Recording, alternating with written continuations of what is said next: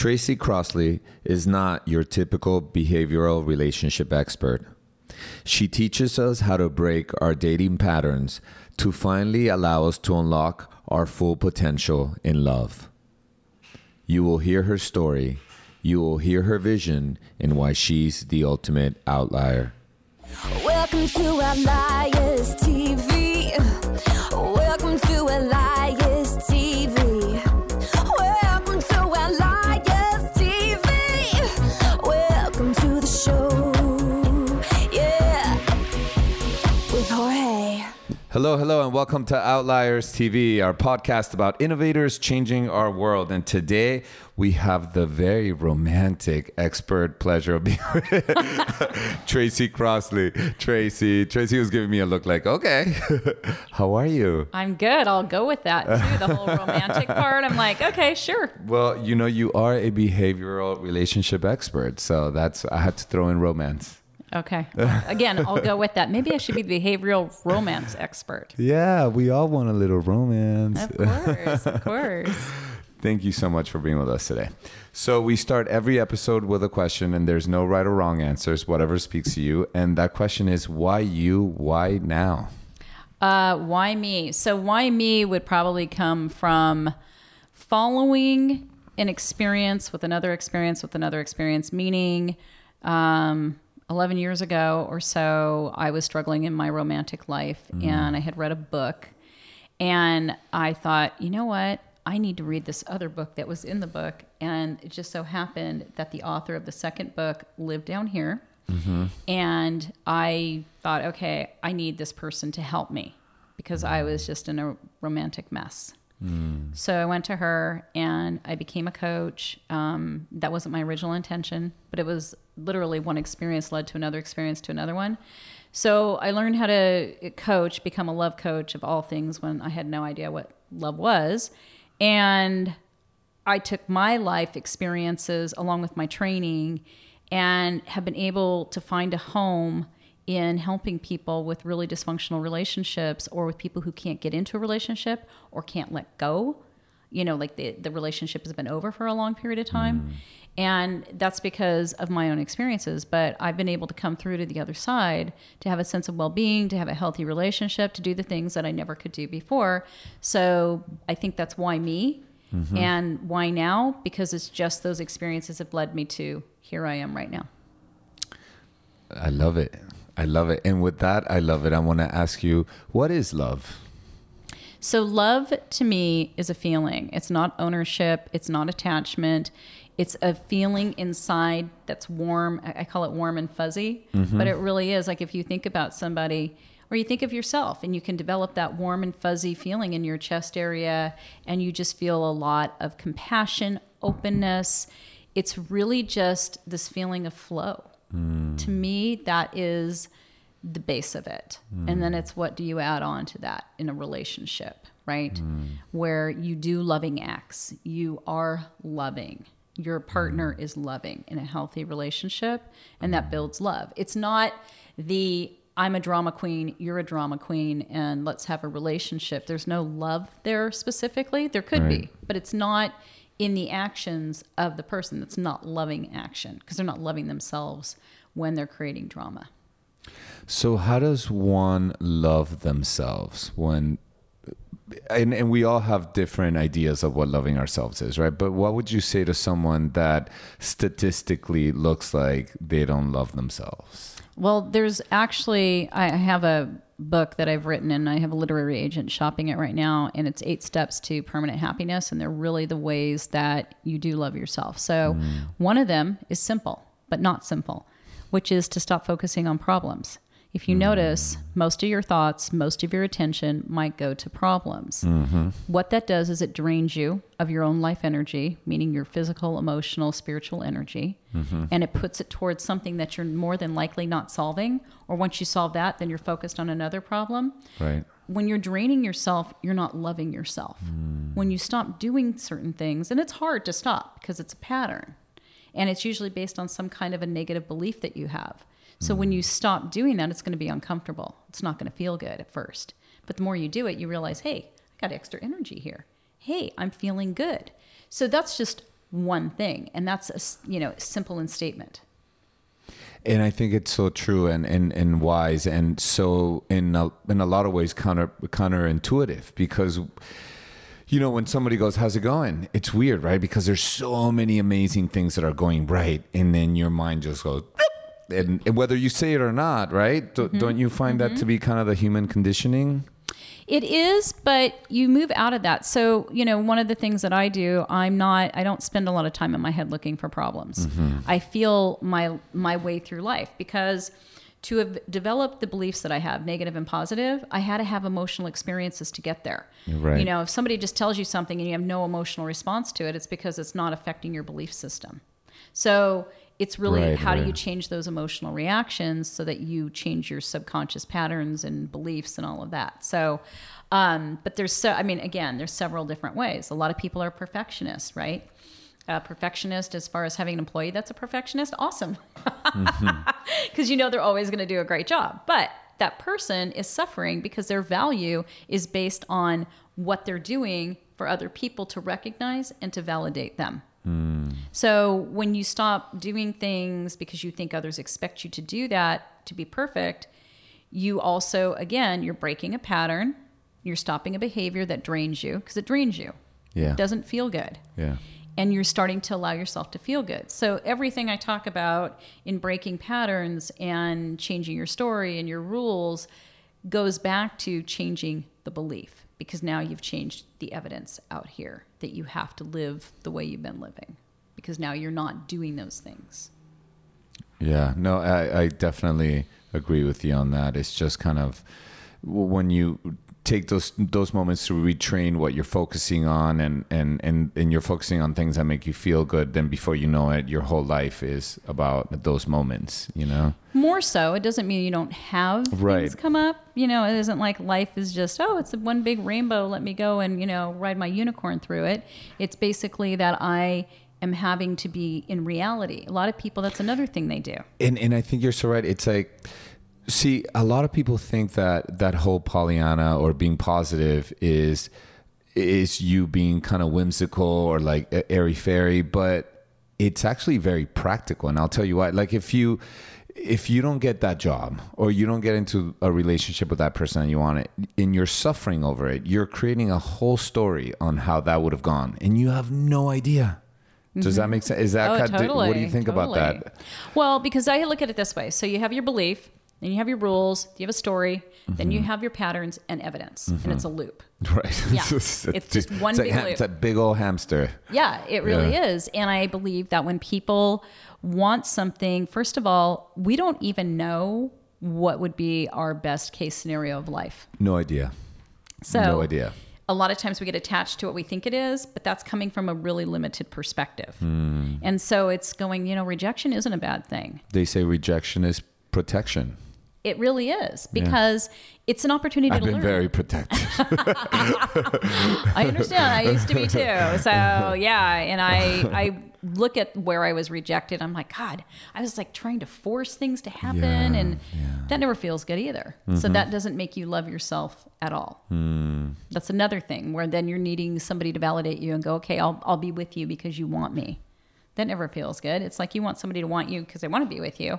You want to be with somebody because you want to be with them, not because I'm feeling like this person's going to be a Band-Aid. And we usually do that where, okay, they're a Band-Aid. I feel a sense of relief when they're around. So you can tell if it's a sense of relief and not good, then you're looking at them as sort of plugging up the emptiness inside of you. Sense of relief versus that good feeling of like an enhancement. Yeah. Wow. Yeah. Wow. Tell us a little bit about, so I want to hear about more of your personal story that happened 11 years. So our listeners can really know you and say, okay, she can tell me a few things. Okay. So let's see. I was divorced many years ago. I was a single mom for a long time, and I would get into these relationships that were more situations than relationships.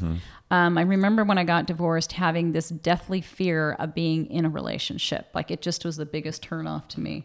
I'd see couples and go, oh, that looks so boring. That looks horrible. And I didn't realize how much that was background. I would call it background music to my Right, life. right. But I chose people who either couldn't commit, or if they did commit, it was so much work just to get the relationship to work that my whole time was spent doing that. You know, I was always in a state of anxiety. I was either running away from because I was trying to make someone, let's say, miss me, right? Or I was running away because I didn't want anything healthy. And then I was anxious holding on to somebody who was trying to run away from me. But then they would run away and then they'd come back. And so I always had these relationships where they would be around and then they would disappear and then they would come back and then they would disappear, you know, and it was just back and forth, back and forth, back and forth. And I kept having like the fantasy, oh, this someday is going to be okay. That brick is going to fall on their head and then they're going to wake up and they're going to know I'm the one, right? Right. But what was funny is in the times where somebody would show up like that, like I had this one guy and he was out of state because long distance was always convenient. Yeah, of course. And, you know, he flew out here and he's like, okay, I'm ready to commit. And I had started seeing someone else and I thought, there's too much water under the bridge. It's kind of boring now. All the excitement and intensity went out of it. And it wasn't even there that I realized I was screwed up. Like I kept thinking it was the relationship. I kept thinking it was the guys. But it wasn't until my last, I would call it attached relationship, where I kept ending up back with this person. Like he'd go away, come back. And I was walking down the street one day and I'm thinking, okay, you have tried cutting this off. You have done everything you can. Every time this person shows back up, your feelings are the same. They haven't changed. And I realized it was an emotional issue at that point, that it was something in me that was a total disconnect. So that's when the deeper work started of how do I get myself to a place of resolution and clarity so that I'm not always trying to cut it off or get pissed off and tell him to go screw himself or, you know, things like that. Instead, it was about me having to withstand things emotionally that I was not ever able to do before. You know, I was never one of those that could have an emotional conversation. I'd change the subject. I would create something else going on just so we didn't have to have those kind of conversations. So you stretched your own personal like safety comfort zone to match your need of the growth that you needed. Right. I got out of my comfort zone. Right. You know, I started writing, I think it was in 2010, somewhere around there. I started writing about my relationship stuff, like on Huffington Post and Elephant Journal. Like you can, if somebody goes on Google, they would find a bunch of articles I had about this, like when I was in the thick of still going through it. And then I started my podcast almost 5 years ago. And I've talked about a lot of my stories in there. And people relate because they start to think, am I the only one that ends up in these situations or in a relationship that's dysfunctional and I'm not getting my needs met and I feel horrible most of the time, but yet I can't leave? So I've given those people something to go, yeah, you know what? I don't feel like I'm alone in this. And that there's not a way out, because there is a way out. There is a way out. And okay, so the phenomenon of breadcrumb dating, you coined that, huh? I coined it. I didn't know I coined it. I wrote an article in 2015 and I was talking about breadcrumbing, but I didn't know I coined it until someone else told me I coined it. So, yeah. I loved it. I think it's so smart. And you know what? When your PR team first reached out to me about you, which was a few weeks back, and I read it, I had just gone on a date with someone that kind of went away and then reappeared. And my normal way of doing things would have been like, hey, well, yeah, cool. I'm not even going to like address the fact, but I was like, you know what? No, I don't. And I just didn't. It was, I think my pattern was always to reach back and then something would start, but it hasn't led to anything more significant. But for this one, I'm like, no, you're not just going to like disappear and then be like, and so I cut my pattern for that one. So thank you for that. Oh, that's good. That's good. Yeah. Yeah, but why don't you tell our listeners exactly what you meant when you didn't know that you coined breadcrumb dating? Well, it's funny because I would always refer to either a dating situation or a relationship as breadcrumbs. And why don't you want the whole piece of bread or the whole loaf, right? Yeah. But the truth is what people do with breadcrumbs is they leave you just enough to have you holding on. So a lot of people will go out on dates, at least a lot of people that listen to my stuff or, are interested in my work. So they'll go on a date and they may hit it off because there's chemistry. Okay. Right. And so what happens, a lot of people get out of the moment and they start having a fantasy about, oh, this is great. Oh, I can take this person home for Thanksgiving. They're sort of living in this future that hasn't happened yet. And maybe I've never done that. No, we talked about. Yeah, I used to do that all the time. So, especially when there was intense chemistry, because to me, it didn't happen very often because I didn't realize how much of an avoidant I was as far as I would avoid my own emotions. Right. And it really took a lot for me to want to be in a relationship. So I would have all of that dangling on the first date, and maybe they would keep showing up for a couple weeks or even, just a couple dates. And I would feel like, oh, this is going somewhere. And then it would start to fade out slowly. And I sometimes would reach out, depending on how courageous I was, and go, hey, what's going on? I haven't heard anything. Did you still want to go out? And they'd always go, oh, yeah, of course. I've just been busy, a bunch of excuses. And then that would somehow give me a sense of relief, the whole relief thing. And I would go, okay, and I'd keep dating them because I had all those fantasies of, oh, we're still going in this direction and this is going to work out. And then it wouldn't. And then they would not just keep fading out, like their words of, oh, yeah, I want to keep dating you, would be meaningless because their actions would be, they'd keep going until they'd show back up again. Because that was what always happened. And when I was dating the last person that I had this kind of situation with, I said to him, I go, this is your pattern. And I know this is your pattern. I said, and I'm going to guess that what you do, because I was taking things he had said, is you become anxious when we're getting too close. And then you feel like you need to get the heck out because you feel like you're out of control emotionally because fear happens. So then I said, as you get further away from me and you're sort of over here and I'm over here, you feel like, oh, I miss her now because now you're not so afraid. Time has gone by. You've calmed down. And now you feel like you can come back around until, of course, you're triggered again. And it happens. And he was like, how'd you know that? So, and that's a lot of my clients too. They're either on one end or the other end of that. It's just, and a lot of them switch roles. Like I used to switch roles. Like I've done both positions. Yeah, I think we all have. But it makes so much sense when you put it that way. And okay, so how does your structure work when you start working with someone as a client? Is it, what's your average what does it look like? As far as you mean coaching them individually? When I start coaching people individually, usually they're in For my friend. I have a friend. That Okay. would really want to know. Okay. So I find that most people are in some form of anxiety or they've had enough. They're just so sick and tired of their situation. And this includes people who do not date very often, have kind of given up, but they don't realize it's fear that's doing it. So when I start working with people, I do 30-minute sessions with them, and it's not a therapy session because I don't need to hear the whole life story of somebody. What I do is I ask them to start talking about what's going on, and then I start digging deeper because I've been doing this for so long. I can just pick up and spot things that they're not seeing in themselves. So that by the end of a session, and they have to do this several times. It's not just one hit and you're gone, but I can point out things that they couldn't see, and then they have to either further that awareness or take an action. Usually when I start working with people, also, I have to see how much fear they have, because fear is the thing that stops us from changing anything anyway. So, and I usually work with people, it depends. I have people that show up for 3 months. I have people that have been with me years, because they'll get through one thing. Like as an example, one of my longest clients, when she came, she was in a dysfunctional relationship.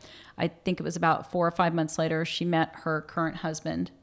And then their courtship went on, I think it was 3 years, including them moving in and all of that. And then they got married and now they have a kid. So, and she has stayed working with me that whole time because she keeps going through different beliefs and different patterns and things that we originally weren't addressing, because there's always stuff. Of course. Yeah. And do you see your, well, I guess it all varies, but is it like a once a week thing session or twice a month or? I do it once a week to begin with. I've tried it different ways. I'm always experimenting, but I do it once a week. And what I have found is if you do it, like you give people more of a break, they start to fall out of it. So, and again, it's the different lengths of time. But what I've also started doing is I have a boot camp, which is starting today. Which by the time you guys hear this, you won't know that. It'll already have come and gone, but I do it again and I'll be doing it again in January. So it's called the Kick-Ass Boot Camp. And the thing with this is it's super intense. You come in, it's a small group of people. You're getting once a week coaching with me or with my other coach. And she does something called role playing. It's like improv almost. And that actually is one of the most helpful things I do. But there's written homework. There's a Facebook group. We use a video app. So it's a really intense thing. But I've done it. This is going to be the 4th time. It has been almost as wonderful, if not better at times, for people in transforming in a 10-week period of time versus what one-on-one coaching does, which takes longer. Because that's self-led rather than this is group-led. And it seems to make a difference. And I'm always blown away at how much people transform in that 10-week period of time. So, yeah. Wow. And what do most of your clients come to you asking for help about? What do you find? Well, that's a funny question because people will say, I want to have a happy relationship, but they're nowhere near that. Right. A lot of times they just need to get to a state of well-being first so that they can make better choices romantically. You got to dig a little deeper. Oh, yeah. Yeah. Wow. Yeah. So, but I know this, going in because it's really interesting when I'm talking to people, it's very similar. And it doesn't matter if they're men or women, straight or gay, has no bearing whatsoever. Because people always think, oh, guys are the ones that are, doing the breadcrumbing. No, women do it to other women. And women do it to men. And, and it's all over the place. Men do it to men. It doesn't matter. I could switch out, because people always talk about when it comes to dating, oh, it's a man thing or it's a woman thing or it's a, and it's not. It's just not. It's a human thing. Are you in a relationship now? I am married. Oh, okay, great. Well, that's a relationship. Yeah, I got married a little over a year ago. Nice. Yeah, because I made a decision, as I've been doing this work and helping others, I realized at one point back in 2016 that I still had some fears that I wasn't really dealing with. And that's why I couldn't commit to actually dating towards a relationship. But I started to do that. And and then I met him at the beginning of 2017. And it was great. It doesn't mean I was fearless. It doesn't mean that there weren't moments like, what the heck am I doing? I'm an avoidant. Hi, I need to go. But I would have those and I had to work through that stuff. So the relationship helped me a lot as well, just because it was there, it was stable, and I wasn't going to be the one to make it unstable. I wasn't interested in really doing that. So I'd done enough work where it wasn't like he had to hold onto my feet to keep me there. It wasn't anything like that. But I still had certain tendencies that I had to work through because I realized how much I was an avoidant. So, yeah. So can I be a little vulnerable with you right now? Absolutely. So I have and I'm just going to say it. So I have no problem dating. It's just somewhere along the way, it just goes sideways. And throughout mid 20s to mid 30s, my dating thing was great. But for the past 5 years, it's just been, nothing's graduated. I haven't even been close to the conversation of an anniversary in so long. I'm like, what is that? What's an anniversary? But I do a lot of personal development work. This is what my podcast is about. That's why I told your publicist, get her in here. But I just see the value of everything you said, and I think I love how beautifully you started at the beginning with the what is the personal conversation that we're having about ourselves, right? That narrative and that dialogue is everything, because a person's not going to fix, a significant other is not going to fix that. It's just going to be a warm body next to you with you hating yourself, if that's what the thing is. So I think what I've done is I've really cleared up that conversation of self-acceptance and self-love. And I feel that I'm really in a great place to, I finally figured out, I don't need anybody. No one's somebody's just going to come and I'm going to have this life with someone, but there's no fixing going on. There is no fixing. Yeah. You know, it's interesting in a healthy relationship. I will tell you this, because every relationship I ever had before this was not healthy ever. Not my first marriage either. And that is, it actually makes you confront yourself even more, because you can't blame the other person. What you mean when you're not in a relationship? No, or when you are in a healthy relationship. Yeah. Because I think being in a relationship is boot camp, period. Oh, because it's like the triggers are like, it's like having a roommate that just won't leave. Right. You know, when you have roommates and after a while you hate them for no reason. You're like, oh, you're still here. Yes, I do. So that's what happens when. So it's great training if we're here in the Olympics of life. Right. But I love what you're saying. A healthy relationship is the ultimate, right? It is the ultimate if you really want, you know, like on a spiritual level, emotional level, all different levels. It's what's going to challenge you, because when you get out of blaming your partner or thinking the relationship is the problem and you realize you're your own problem, that's where the work is. Like, I could trigger my husband and he could trigger me, as an example, right? But what we do, instead of getting into a knockdown, drag out fight or anything, I don't even have the gumption to do that anymore. But it's, what is my crap?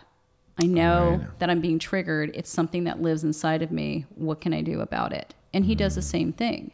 And we've gotten really good at it, you know, because like I remember the first time we had a disagreement, and, you know, I was having a party and we'd both been drinking, and he was doing my dishes because he's that kind of guy. And so, keeper. Yeah, he is a keeper. And he said, well, do you want me to go home? And I'm like, what? And we weren't yelling or anything. We were just not seeing eye to eye. I don't even remember what it was about. It was something silly, because it was gone after that. I'm like, what? You don't have to go home. I'm like, I'm not even in that place. But that was his natural reaction to, in past relationships, if you have a disagreement, then you got to go, right? So he actually was able to be with that, and then I was able to be with it. And it's not that these things take a long time. You're talking, okay, maybe an hour, and then we're just off having fun, you know? Yeah. We don't have that heaviness that a lot of people carry in dysfunctional relationships. But I will say this too, one other thing about what you were saying about you. So I was alone, I'm trying to think, because I was dating. I did some dating. I actually lived with somebody in the time that I was single, but I got to a good place with myself. And so I thought I was, until I decided to start dating. Like, I got committed to dating. I'm committed to dating to have a relationship. I don't know what that's going to look like, but that was hard. And that brought up more fears, because you can stay out of the game and go, you know what? I'm pretty good. I'm feeling good. Oh, the minute you step your foot back in the game, that's when things will come up. I love what you're saying about, well, it's almost like you make a commitment of, okay, I'm in the dating game now, but to develop a relationship, not just so I can have affection here and there. Right. And I think that's where I'm at. Like, I had that epiphany last week. I'm like, all right, it's been great practice. I think I'm kind of okay at this, but it's like, now let's start looking into an anniversary conversation, right? And it's weird. Before you know it, you've been out of the game.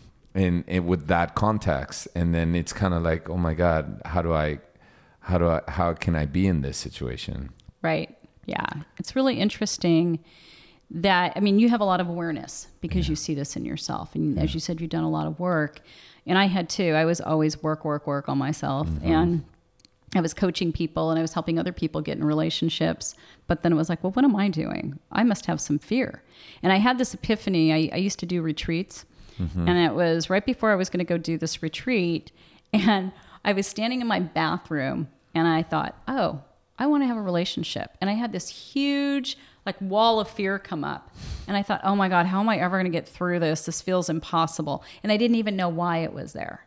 And so that was about 8 months before I met my husband. And that was part of my journey of trying to go, okay, Trace, you got to go through these fears. And I had to do things as an example. Like I went out with this one guy where we had chemistry, and I knew that it was just going to be ugly. How did I know? Oh, because he was only here temporarily. So that was clue number one, right? He lives at a distance. So that makes it really great for an avoidant. And the other thing was... You had some good long distance relationships. I did.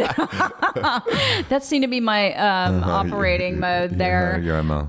But the thing I will say about that was I went out with him on 2 dates. And by the end of the second date, I'm like, I cannot go forward with this. Like I knew, because I'd done enough work on myself at that point.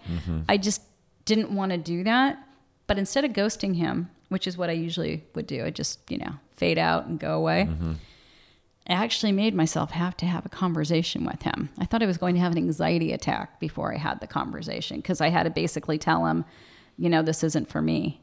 I don't want to do this. And I did. And it was like a half hour long, because he kept saying, we could be meant to be together. Okay, fine. Let me be your sex slave. Like, he was like pulling everything out of the closet, right? And just throwing it in the conversation. And I had to keep standing my ground. Did you pause for that one for a bit? You're like, no sex slaves. I'm done with that.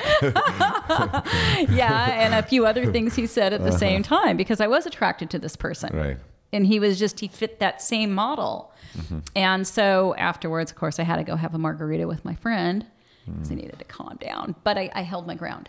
And I did not give back in and say, okay, all right, just this once. So you did end up having the communication you intended to have. I did. Right. And it felt amazing, I'm sure, afterwards. After the margarita. Yeah. After the margarita. Yeah. Because it's... There's a sense of pride, and I've had that before, where I'm like, no, I'm going to put my big boy pants and treat someone with respect, because I know what it feels like to be on the other side. Do you think that, cause for example, like my mom, right? And I don't know why this seems, I would love your opinion. It seems like women maybe throw in the towel more than men as far as like getting into another relationship. And my mom is like, I'm done. Like, she's like, and my sister and I stopped even kind of, wait, well, why don't you get back out there? Do you think that when someone's done, is that them copping out, and should they keep trying, or could someone totally be fulfilled and happy by themselves? So going from what I know of myself and what I know of people I've coached, because I've coached people that are older, like I've had clients that have been in their 60s as an example, that have not dated in a long time. And there's a sense of loneliness. There's a sense of, I got to keep myself busy enough or entertained or distracted or something to not really, it's like you're not really emotionally present, because you're avoiding a part of yourself. We're biologically or physiologically wired to be in partnership. That's what human beings are. We're social creatures. So you're really denying some part of yourself, but that's, fear acts in different ways. It'll convince you, no, this is okay. This is better this way. Like I remember going on dates and wanting to be home, right? Like I can't wait to get home. Yeah, I want to go and, sit there and eat a pint of ice cream or whatever, and I'll be much happier than being on this date. And so you start to equate dating with some kind of danger zone. And so for your mom or anybody who's interested in their own growth, yeah, you got to step out of that. You have to step out of it. Why? Because to me, otherwise, you're never going to be self-fulfilled on that level. It's not that you don't ever have happy moments, but you're missing out. And they're using distractions to kind of not deal. Oh, yeah. Right. And I guess you can have that could be their path, and that's some people's path, right? You can't convince, you're not going to convince your mom. Your mom would have to wake up and go, you know what? I want my life to be more than it is. Otherwise, she's just going to tell herself it's okay right now, because that's what fear does. Fear wants you to play small because it's safe, because it's known. If I go and date, that's an unknown, and that's too scary. So how specific or deep do you go into I really think that the world is our perception. So if I have a very deep rooted belief that there's no one good out there, then that's what I'm going to look at. Not attract and look, kind of the same thing. But do you feel that a lot of the experiences that we have are completely correlated to how we view the world? Yeah, our conditioning. Yeah. And you can change that. I mean, that's the work I do, is helping people change their conditioning, because this is how we see it. I have blinders on, like horse blinders, right? And so this is my limited idea of reality. I judge reality through this, right? So great things could be outside of those horse blinders. I'm never going to see it as long as I get up every day. I listen to whatever's in my head, the stories, the rules, the evidence that there's nobody good out there, right? And I'll find it. Oh, all my friends say there's no good men. All my friends say that there's no good women. I live in an area where there's only couples. I'm not going to meet somebody. You know, these excuses. So you're going to find the evidence that it's true, but it really isn't. It lives outside that little perception. So you have to be able to break through your limitations to actually change your life.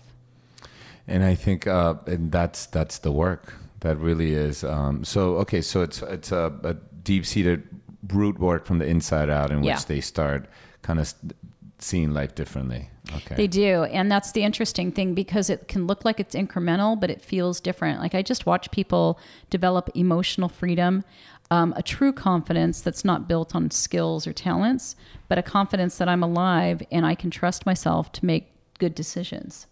Because a lot of us don't. We second guess ourselves. But when you come from the inside out like that, then you're coming out and you're affecting your reality rather than reality controlling you, or your perception of reality controlling you. Right. Tracy, what do you want to leave our listeners with? What is it, one Tracy cliff note that you want to leave right before they sign up for the boot camp? Yes. You have the power to absolutely live a life that is joyful, that has deep connection, where you feel like you don't have to rush and hold on to things in a way that you're grasping. It's that you can allow life to unfold and truly live in the flow. You just have to have the courage to go deep and start doing the emotional work. Good. I just closed my eyes. I took it all in. I love that. Awesome. And Tracy, how can we find you?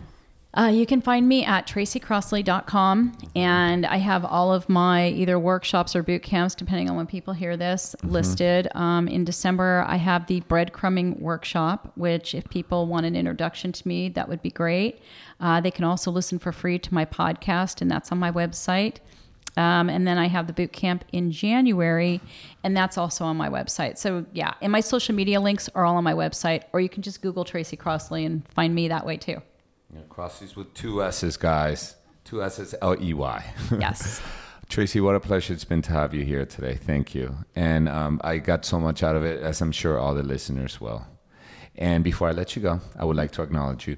So on behalf of Outliers TV, myself, and the world, I acknowledge you, Tracy, for your heart and your kindness and the way that you want to help all of our lives by have more love and romance and have the best experience possible. So thank you for that. You're welcome. And thank you for having me. I really enjoyed our conversation today. Me too. Thank you. Hey guys, thank you so much for listening in. And of course, we want to acknowledge you, the incredible listener. Don't forget to subscribe. Namaste.